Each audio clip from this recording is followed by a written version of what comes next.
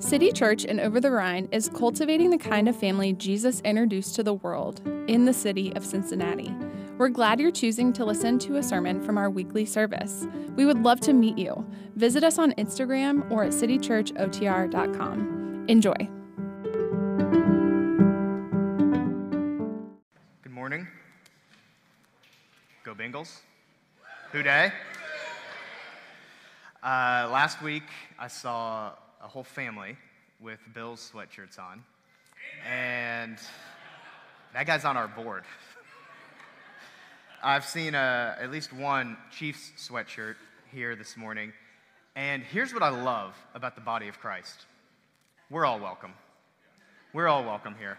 And how's that? I mean, that's a pretty good leap in spiritual metaphor, so it's all downhill from that moment right there for us. Okay, here's what I want you to do. I want to start off, and we've given this image before, but I want you to start off, and if it helps, close your eyes. But I want you to get the image in your mind of a table. We've used this image a lot. I want you to get an image of your mind of a table. Maybe it's the last big family meeting, family meal that you've had, or a group of friends, your friends coming over, or you go over to a friend's house. I want you to get an image of what that dinner looks like when you have a family meal. What's it feel like? What's it look like? And now I want you to switch, and I want you to get an image of a boardroom or a big conference room, a long table, probably like a pitcher of water in the corner, maybe a projector. And I want you to think about the differences between those two images. And I've talked about those two images in some capacity for the last 2 weeks because we're doing a series on our values, but we've started by saying it starts in the context of family. And how we view something often dictates how we interact with it. And so the big thing that I've kind of put out there for the first couple weeks is, how do you view the church? And it might be more like one of those images that I had you envision at the beginning. Do you view the church more like a family meal around a table, or do you view it a little bit more like a business, like around a conference room? Because again, how you view something will determine how you interact with it. And we want to, especially in this series, but really forever, we want to continue to remind ourselves that the church is primarily a family. And the church is a business. We're a 501c3. We have a board. We have a website, usually. So we're like for sure a business, but primarily the church is a family, and that's why, and I've used this illustration the last 2 weeks, that's why when you go to a nice restaurant and the server brings you a check, if they also brought you a towel and said, hey, I'm going to wash you dry, you would be offended by that. You would say, man, are you trying to get free labor out of me? I'm offended. I came here so that you go to a business so you can create solutions of convenience. And so that changes the way that you look at that interaction versus when you go to Thanksgiving and your aunt hands you a towel and says, I'll wash you dry. You don't accuse her of trying to get free labor out of you, right? I mean, I hope not. That's like, because you've changed the way that you view that person. You've changed the way that you view that situation. When I get dinner with one of my friends, when I get dinner with John, who's running sound right now, and he asks me how my soul is, that's a moment that I'm like, oh man, I feel super cared for.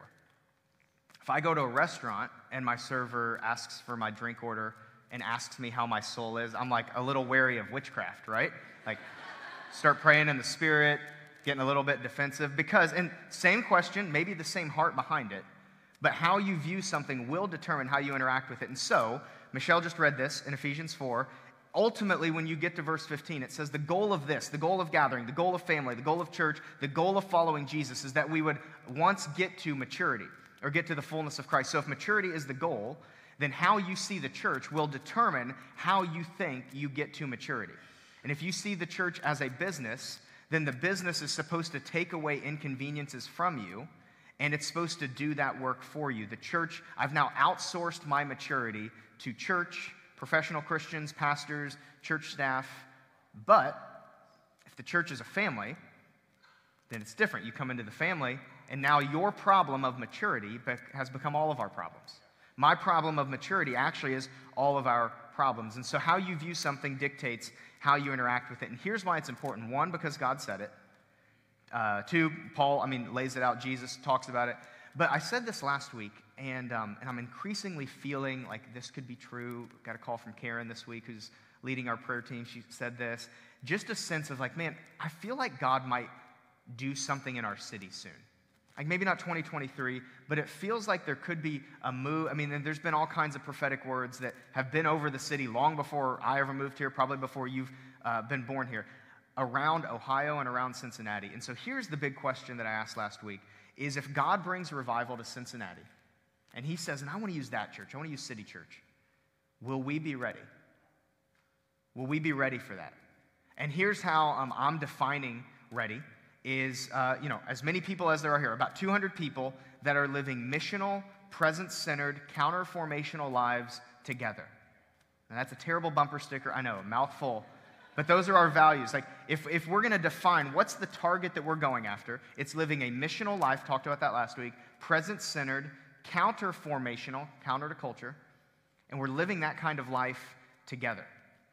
That's what we're going after. That's the target we're shooting for. And a little bit of an aside. Last week, I said that exact same thing. I put that slide up there. I made that slide Saturday night, and then there was a blizzard that happened that, like, nobody knew was coming. And in my industry, with my profession, there's something among pastors that I have dubbed pastor math.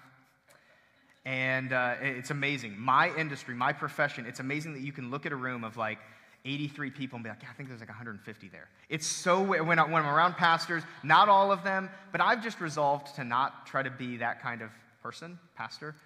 And so last week, Saturday night, I looked at our average attendance and it was 210. And I was like, okay, I'm going to round down because I don't want to do pastor math. So I said about 200. I show up here Sunday morning. The slide's already made. There's 97 of you in the room because the blizzard has come and nobody can get here. And I didn't think about it in the moment, but that afternoon I was like, man, new people probably think I'm crazy. Like, this guy's delirious. There was like 90 of us in a room, and he's putting a slide up saying 200. That's my insecurity. I just felt like if I'm going to ask you to be vulnerable, I'm going to be vulnerable too. The next time I make this slide, I'm going to say the goal is that all of us are living missional, presence-centered, counter-formational lives together. So let's jump into Scripture. Exodus 33, if you have a Bible, paper, digital, go to Exodus 33. While you get there, I'm going to summarize Exodus 32. And here's what's cool. What I'm about to read, if you're doing the one-year Bible with us, you're going to read this on Tuesday. But it's okay to read ahead, so we're going to read it this morning. So Exodus 32, this is God using a guy named Moses, brings his people out of slavery, out of Egypt, and then he has kind of a leadership meeting with Moses on a mountain. And in the midst of this meeting, while Moses is on the mountain, giving Moses, the law, the people of Israel say, man, we need an image that we can worship. And they're trying to worship the one true God, but they're like, we need something we can look at, lay eyes on so we can worship. And the classic story that the Israelites, while Moses is on the mountain, make the golden calf and start worshiping the golden calf. And in the midst of Moses being on the mountain, God just says, look, these people are, in my translation, these people are crazy. They're stubborn. They just love getting it wrong. And so what do you say, Moses? You and I just start over. This is in Scripture. This is in Exodus 32. God says, Moses, I'll move my covenant. The covenant's going to be with you. Let's start over, you and your family. Guaranteed success. We're going to get rid of these people. And Moses, I want you to think about the integrity of this. Moses says no. No, God, I want you to still do it through them. And so that's the setting as we go to Exodus 33. I'm going to read verses 1 through 3.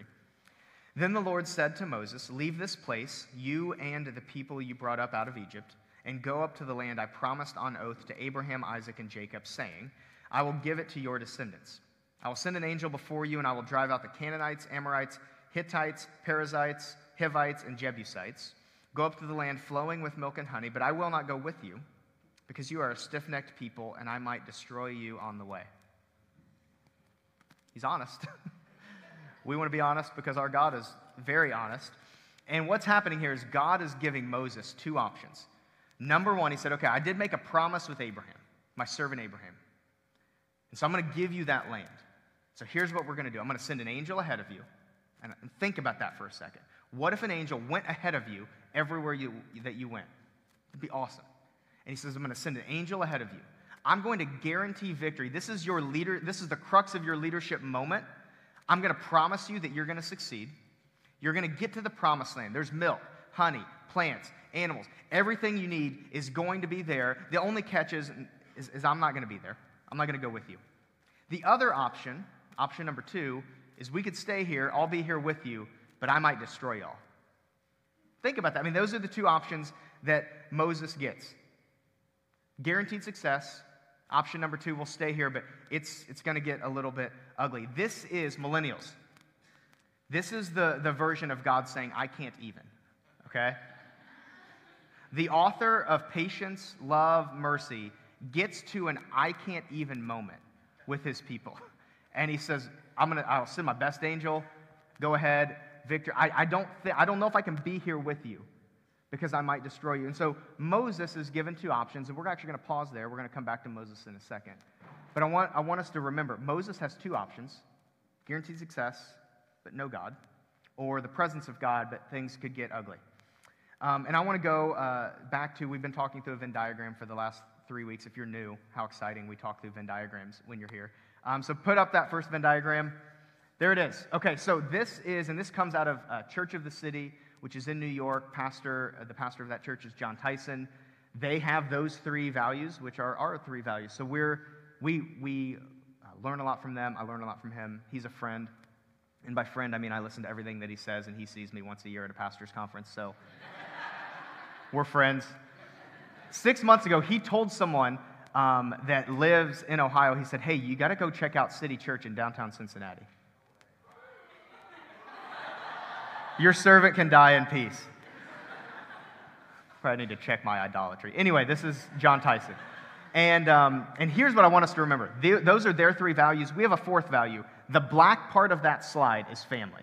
It's all in the context of family. And if we're going to try to live this out without friends that feel like family, without people we can run with, at best it's going to be really difficult. At worst, but probably more likely, it's going to be impossible to live out the full Christian life if we're trying to do it without people around us. So, number 1, what I want to talk about first is what happens when, and I did this last week, I said, what happens when we pursue mission above everything else? What happens when we pursue presence above everything else? So next slide. We get hyper-spirituality. When we pursue presence, an encounter with God, void of being formed into the image of Jesus, or void of living a missional life, we get what he calls, and I agree, hyper-spirituality. Now, we are depends how you define the word, but we are a charismatic church. That's a loaded word. We're a prophetic church. We believe, here's what we believe, that God's Spirit is still on the move. He's still speaking and healing and doing wonders all over the earth. And so we want to be a prophetic church. We want to be that. And we want to be a church that has a healthy prophetic culture. We want to have accountability in how we interact with the Spirit. And so a prophetic culture left unchecked can turn a little bit into hyper-spirituality. Some of the things that this looks like, maybe you've been in a culture like this. Everything is the Lord said. The Lord said this, the Lord said that. And the problem when we just put that blanket statement out there is that in church you can't argue with what the Lord said. It's the trump card that shuts everything else down. And so we want to use that phrase, or actually the phrase we want to use is, I feel like the Lord is saying. We want to use that phrase cautiously, but we want to use it if we feel like God's saying something because we believe he still speaks. Another symptom of this culture is, maybe you've been around this, like there's a demon behind every corner. Everything's spiritual warfare. Stub my toe, the enemy's after me, car ran out of gas, Satan's coming after my family, and it's like, no, you forgot to put gas in the car. Like, this can be explained. And there was a moment, and a lot of you have heard my testimony, I really started following Jesus in the midst of a miracle. I saw my friend get healed of leukemia, and I go after the presence of God for a few years really hard. And it's not that I forgot about the other 2, but I was living a somewhat hyper-spiritual life. And in the midst of that, I got married. And here's just a little bit of what this can look like. Went on our honeymoon. It was awesome. Catherine and I had really never, I don't think, hardly ever slept in the same room together. And so now we're living in an apartment, and I don't know if it's 3 or 4 or 6 nights into us being home, Catherine, in the midst of us being asleep, sits up and starts yelling at the corner of our room, just screaming.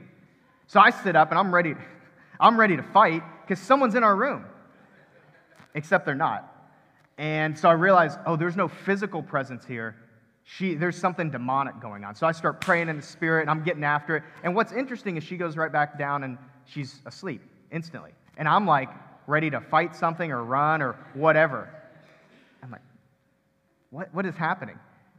2 nights later, the exact same thing happens. She starts screaming at something, starts mumbling stuff that I don't understand. And I determine, the only reasonable thing that could be determined, my wife has a demon. Now you laugh, but I want you to imagine 20 days before that, you make a covenant that is supposed to last forever, and now I find out she's a demoniac. It was a tough moment for me. Turns out, spoiler alert, she doesn't have a demon. She is the most, if you've met her, she's the most calm, precious, amazing woman. But man, that woman has a sleep talk issue. And she gets after it. Turns out that's in the natural. Hyper-spirituality says, oh, there's a demon in the room. There's a demon everywhere. I didn't tell her I was going to tell that story, so this is great. What I do now, actually, when she does this, is I just start talking back to her, and sometimes I record our conversations, so I'm not hyper-spiritual anymore, but I'm also not that mature. Last week, if we pursue only mission, I said he says that that's a secular missionary that's chasing a utopia. When we live on mission, void of the presence and formation, we're chasing a utopia. When we are hyper-spiritual, we are chasing an experience, but that's not us. We're right in the middle of that graph. We are Jesus followers that bring the kingdom. So if you only have mission, you're chasing a utopia that will never come. If you're only living for the presence and the experience of God, you're chasing an experience that eventually will go away. But a Jesus follower lives right in the middle of where those overlap. And Jesus followers bring the kingdom of God. Now, for all of the reasons above that I've just said, there are we can see why communities of faith, churches at times just say, hey, we're going to get rid of this spirit stuff. It's messy. The presence of God seems to be a little bit tough. There's all kinds of weird things that have happened with it. That will not be us. We cannot throw the baby out with the bathwater. And here's why. Because the presence of God is beautiful. The Spirit of God, when He comes into a room, He changes everything. In a moment, He can heal a body. In a moment, He can heal, He can cover up wounds from trauma. In a moment, He can answer every skeptic's question way better than the best apologist.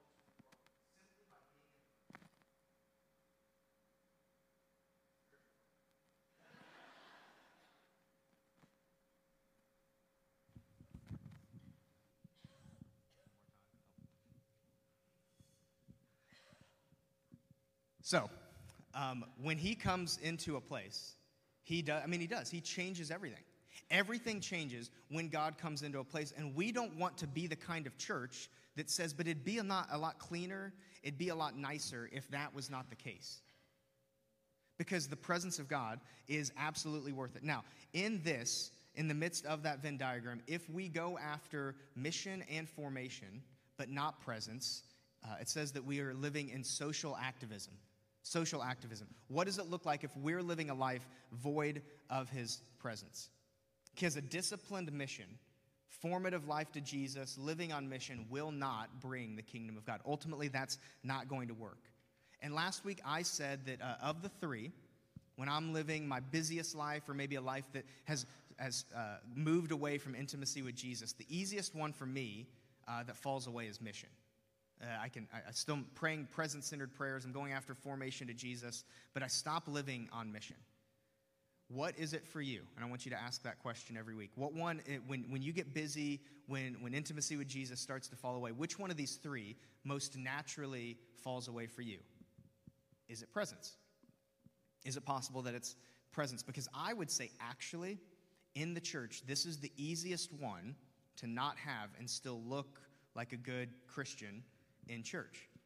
You can still cut out sin of your life. You can still serve. You can still read the Bible. You can still use fancy church words like Eucharist and atonement. Like all of that can happen without the presence of God. You can even talk to God without the presence. You can't listen, but you can talk. You can believe in miracles. You can say they exist theologically. You probably don't ask for them because that would be embarrassing if God didn't show up. You can actually live like a Christian. I don't think you can live as a Christian, but you can live like a Christian void of the presence of God. When you get busy, when you start to stray in your faith, which one of these three is easiest for you to lose? Is it the presence? The problem is that Jesus had a problem with people that lived missional, formative lives that were void of the presence. He called them whitewashed tombs. In Matthew 23, he said to them, on the outside, you appear to be righteous. On the outside, you look clean. You're clean on the outside, cream on the inside. Nope. That was for like 6 30-year-olds out there. Clean on the inside, cream on the outside. And so shout out to Prom 2010. Jesus is saying that's what you're like. There's something on the outside that actually looks nice, but on the inside, there's lifeless, dead religion. And so when we choose to live a life void of the presence, we're choosing something that Jesus, in short, told the Pharisees they were like whitewashed tombs. Guys, I want to be alive on the inside and the outside. Anybody else? Okay, I have lots of titles. Everyone has lots of titles, right? I have lots of titles that I'm fond of. I am the husband to Catherine. I'm the son to Tony and Stacy. To a lot of you, I'm a peak level athlete. I'm the father to Esther. I'm a friend. But to my oldest niece, Reagan, I'm Uncle Chris. But really, the primary title that I carry in her life is Plop Master. Maybe you've heard of me. I'm Plop Master, and here's what plopping is. I'm sure it's really creative. No one's ever done it. I'll put Reagan, she's 4.5, on a couch or on a bed, and I'll put my hands underneath her. I'll lift her up, and then I'll plop her back down. Again, I know no one's ever done this before. And we've named it plopping. She calls me the Plop Master. And so here's what I've noticed. So Reagan, her mom and dad, it's Catherine's sister and my brother-in-law, Chad. I love the way they parent. I've noticed what they do with Reagan and Erin, their other daughter, is they give them choices. And so instead of saying, Reagan, go brush your teeth right now, they'll say, hey, Reagan, do you want to brush your teeth in 1 minute or 2 minutes? And I've watched it. It's like, oh, that's so empowering, and you're still going to go brush your teeth. And so I've started to adopt that as I've watched them parent. I've said, okay, I want to adopt that in the way that I do plopping with Reagan. And so, and there comes a moment, she just keeps gaining weight, as any 4.5-year-old should, and I'm not getting stronger I'm not even getting stronger. And so I'm like, 6 plops in, I'm like sweating, and nobody wants a sweaty plop master. It's gross. And so there comes a moment that I'm like, I can't do this anymore. And so instead of saying, okay, this is the last one, I'll say, Reagan, what do you want to do for your last plop? And we've invented like 12 of them. I was like, do you want to do pancake plop, which is where I scoop under and I flip her over like a pancake? Do you want to do mega plop, which is where I could lift her over my head? That one's tough. And I don't think this is heretical. This is her favorite one. Or do you want to do baptism plop, where I'm actually pastor plop master to her.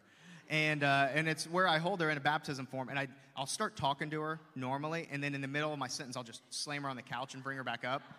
I've baptized Reagan 200 or 300 times. So, also, if you're new here, my name's Chris. I'm the primary shaper of theology at City Church, so it's awesome.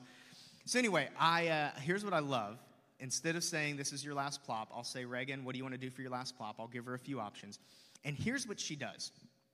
She thinks about it for like a decent amount of time. And I love it because I watch the gears start to turn. And she looks confused, dazed. All kinds of, she's like really wrestling through which one do I want to do. And I can see like, man, if I do that one, it's this. But usually when he does baptism, he does it like 3 or 4 times. So it's kind of a 4-for-1. I'm just imagining what's going on. And here's why she does that. It's because this is what humans do. And I know you're wondering, what's the connection between Reagan and Moses? And I figured the longer I talked, I'd find one. But no, here it is. Reagan, like so many of us, like indicative of the human race, thinks through decisions where we have more than one option. This is what we do. We are a thoughtful bunch in general. We think through our decisions. And when I give her a couple of different options, it's not a big life-changing decision, but I watch her wrestle with the decision because that's what humans do. We wrestle with decisions that seem to be somewhat comparable. Moses didn't do that. Moses had 2 options, right? Angel, success, milk, honey, promised land, or stay here, desert, wilderness, I'll be here. And in verse 15, and you can read in the middle. There seems to be very little hesitation. We don't see any wavering back and forth. We see no follow-up questions from Moses.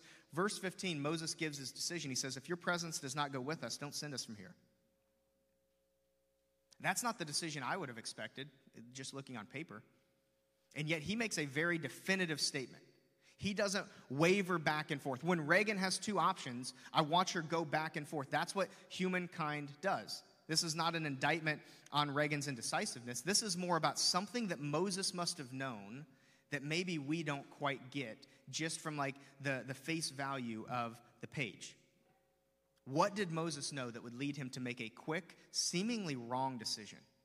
And I think it's this.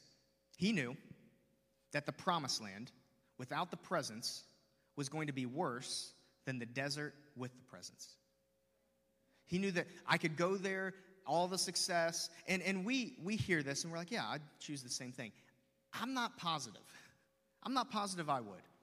I mean, and this is outdated. You have milk in your fridge, you have honey in the pantry. There's not a group of people trying to kill you from all sides. Like, that's where they were. It was really, really, they had a big incentive to get out of that place. So let's put it into today's language. I want you to imagine that God comes to you and he offers you money, like all the money that you'll need. Like, you'll never need anything again. You can buy whatever you want. Money won't be an issue. And in your job or in your work or in your parenting, everything you do is going to have deep, deep purpose. There's going to be purpose no matter what you do. If your marriage is not great, your marriage is going to be great. If you're not married and you want to be married, you're going to get married. You're going to have a great spouse. If you want kids, your kids are going to be so well behaved. Everyone's going to talk about them. It's going to be awesome. You're going to have really good friends. All of your friends are going to love you, and they're going to really surround you, and they're going to spur you on. You're going to have great friends. And at the end of it all, you're going to get to go to heaven. The only catch is that I'm not going to be with you in the midst of this, but everything's going to go well for you. The other option is God says you can keep living the way that you are, but I'll be here with you. Nothing's going to change in the exterior of your life, but I'll be with you. What do you choose?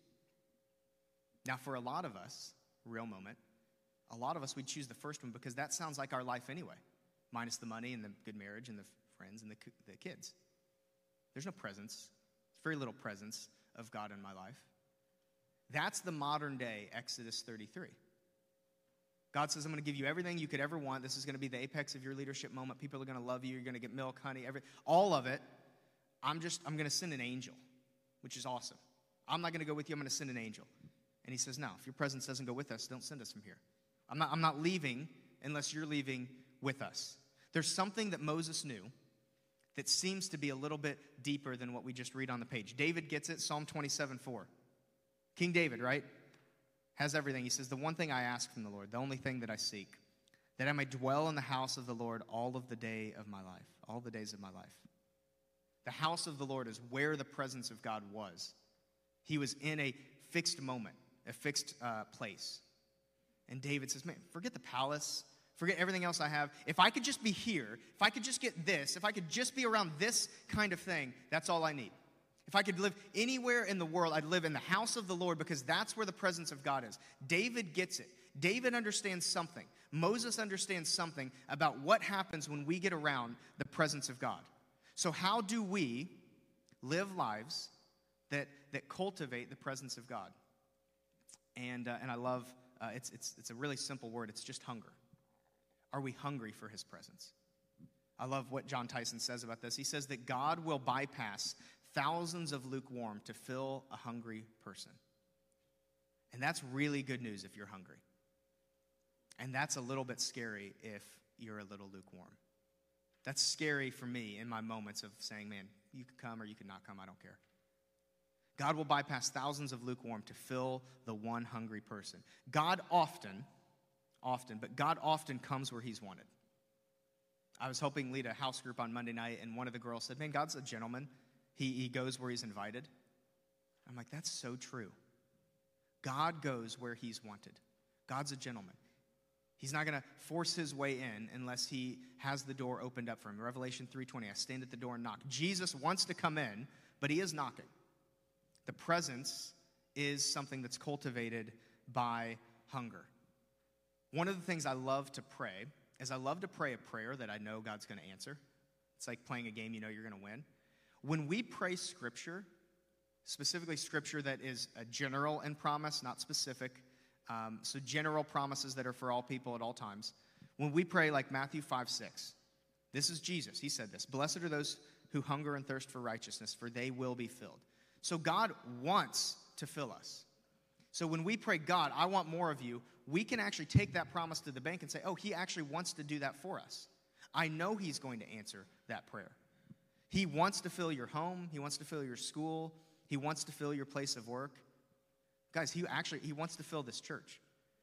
God goes where he's wanted. We want to be a people that cultivate a hunger for him. So how do we do that? How do we cultivate hunger? And what's interesting is it's opposite of how you cultivate natural hunger. The way you cultivate a natural hunger is you stop eating, right? Some of us are fasting this year. You know that all too well. It's the great Thanksgiving strategy, Thanksgiving meals at 4 p.m. I'm not eating till 4 p.m. so that I'm extra hungry. That's how you cultivate hunger in the natural. It is the opposite in the spiritual. If you want to cultivate a hunger for prayer, you actually just start praying. If you want to cultivate a hunger for the word, you start reading. If you want to cultivate a hunger for the presence of God, I'd say the most impactful thing you can do is choose friends and significant others that also hunger for the presence of God. Nothing is going to dictate who or what's going on around you more than the people that you spend your time with. So what marks people that cultivate the presence? It is a deep, deep hunger. And the less that the more that we isolate from people, the harder it is to get into community. You would think that the more I isolate, the more I'm going to hunger for it. Actually, the harder it is to hunger now for authentic, vulnerable relationships. So if we're supposed to just act like people that are hungry until the hunger actually becomes real, how does a hungry person act?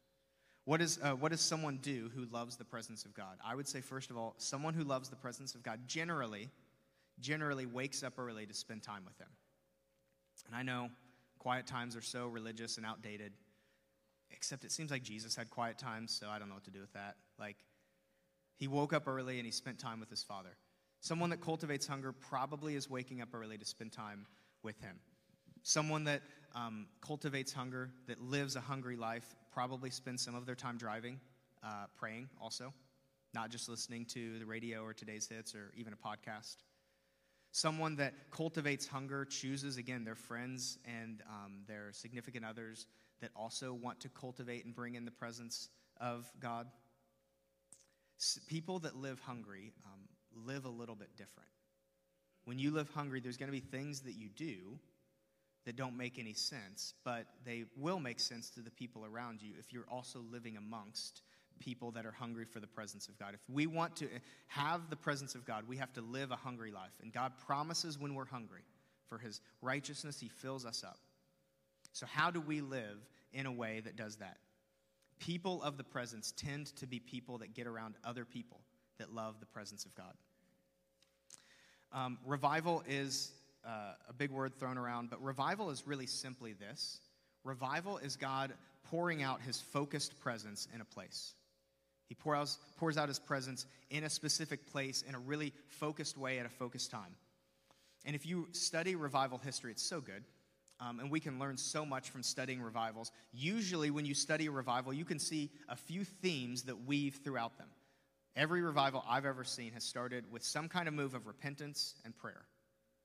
What's interesting is there's certain themes that don't exist in revival history. There is no geographical theme to revivals. There's no racial theme to revivals. There's not an economic theme. There's been rich people and poor people that have brought revival.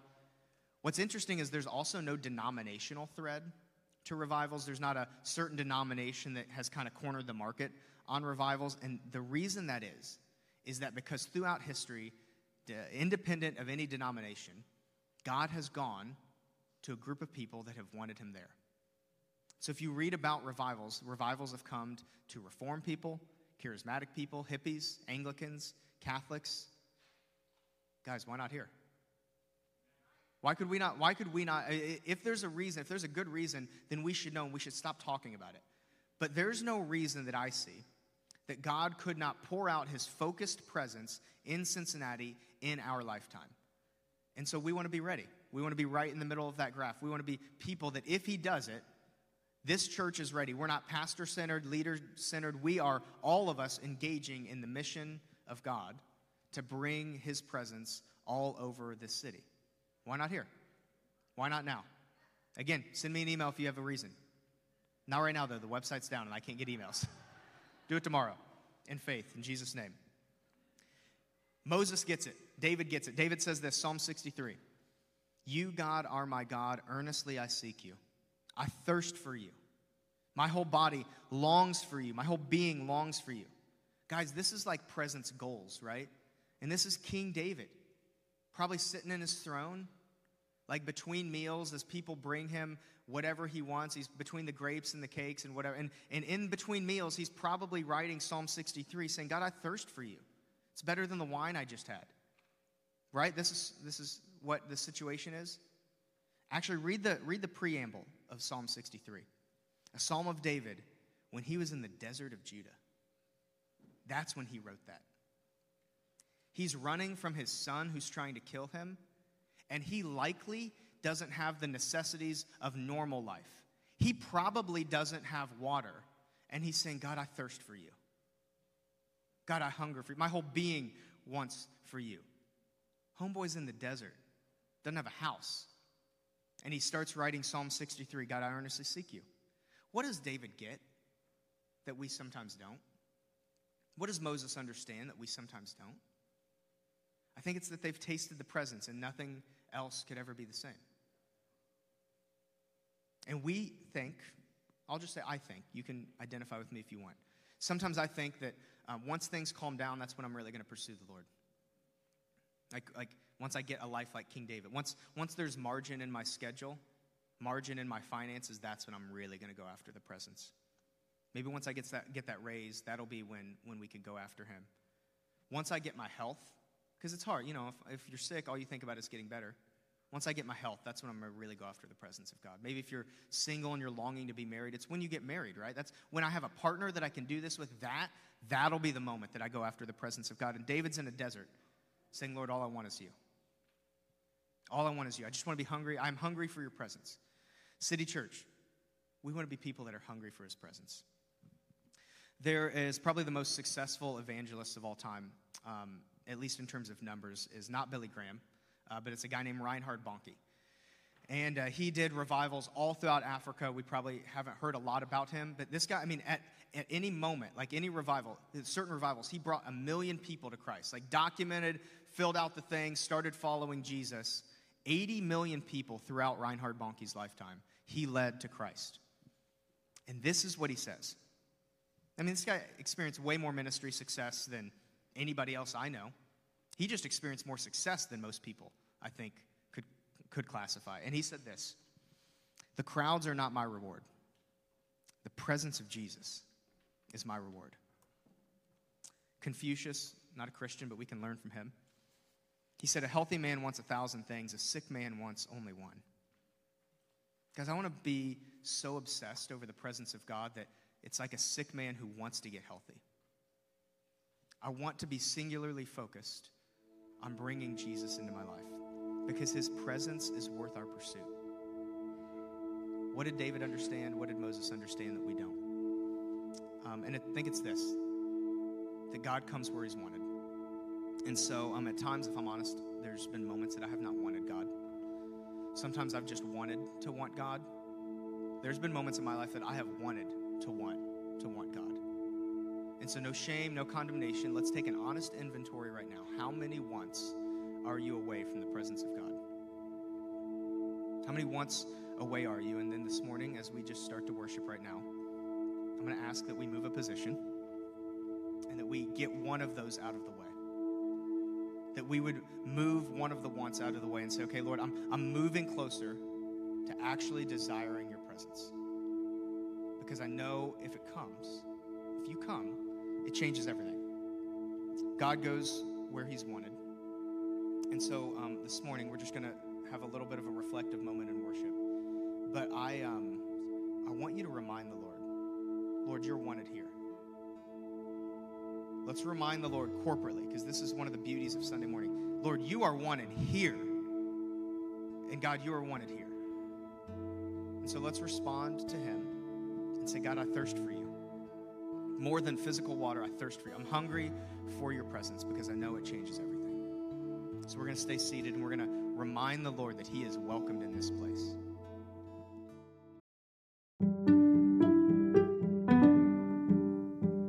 Thank you for listening to the sermon from our Sunday service. If we can serve you in any way, please visit our website at citychurchotr.com. If you want to be a part of what God is doing in Cincinnati, you can support us financially. Giving can also be done on our website at citychurchotr.com/give.